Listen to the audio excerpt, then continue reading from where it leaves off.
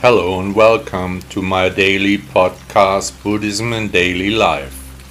I'm Charlene Reiner and I'm very happy that you are here. Please also download my app Buddha Blog English from the stores of Apple and Android. Thank you so much. Who is right? Long ago, in a Buddhist temple, two monks argued about the content of a sacred text. Each wanted to be right. His own view seemed only logical to him. The opinion of the monk's brother is wrong. All day long the words went back and forth, sometimes in a matter-of-fact form, occasionally also disparaging, but in the matter nothing moved. Each monk wanted to be right, to assert himself, not to give in under any circumstances. The other brothers in the monastery were increasingly burdened by the quarrel. The opponents were irreconcilable. Each invoked a different passage in the text, which in his opinion would clearly prove his point of view. When the discord did not end the whole afternoon, a monk said, "I have enough of your bickering now, go and ask the master. Our abbot is known for his wisdom, he will make a judgment, and after this word you shall finally keep peace."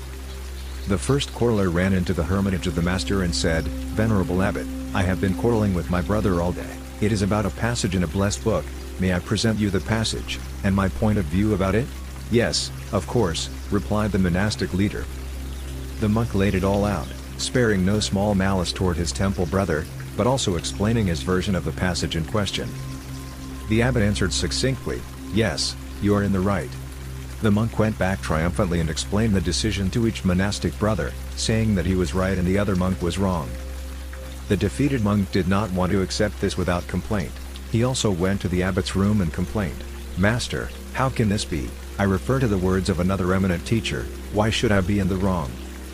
The abbot just looked at the monk for a moment and again replied curtly, "Yes, you are in the right."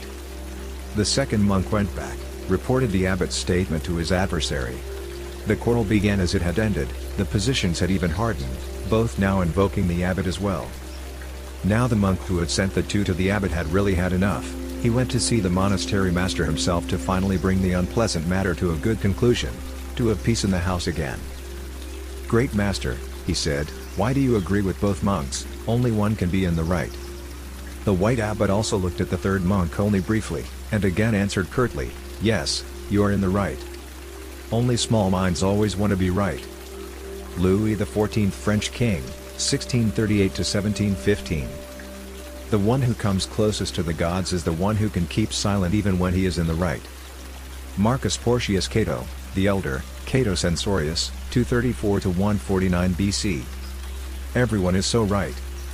Unknown, source, inscription on a house in Wertheim, Germany, quoted by Kurt Tucholsky, 1907 to 1935. Ghastly is the type of people who always want to be right. These are ready to condemn innocent people, saints, God himself, just to be right. Leo Tolstoy, 1828 to 1910. You'll be tomorrow what you think today. Buddha Dash.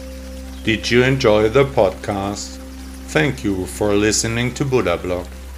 Did you notice that there are no ads running here? That you are not annoyed with consumer messages?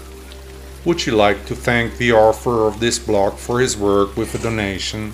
Support me, contribute to the extensive costs of this publication. Your support can help to continue the important work we are doing for Buddhism.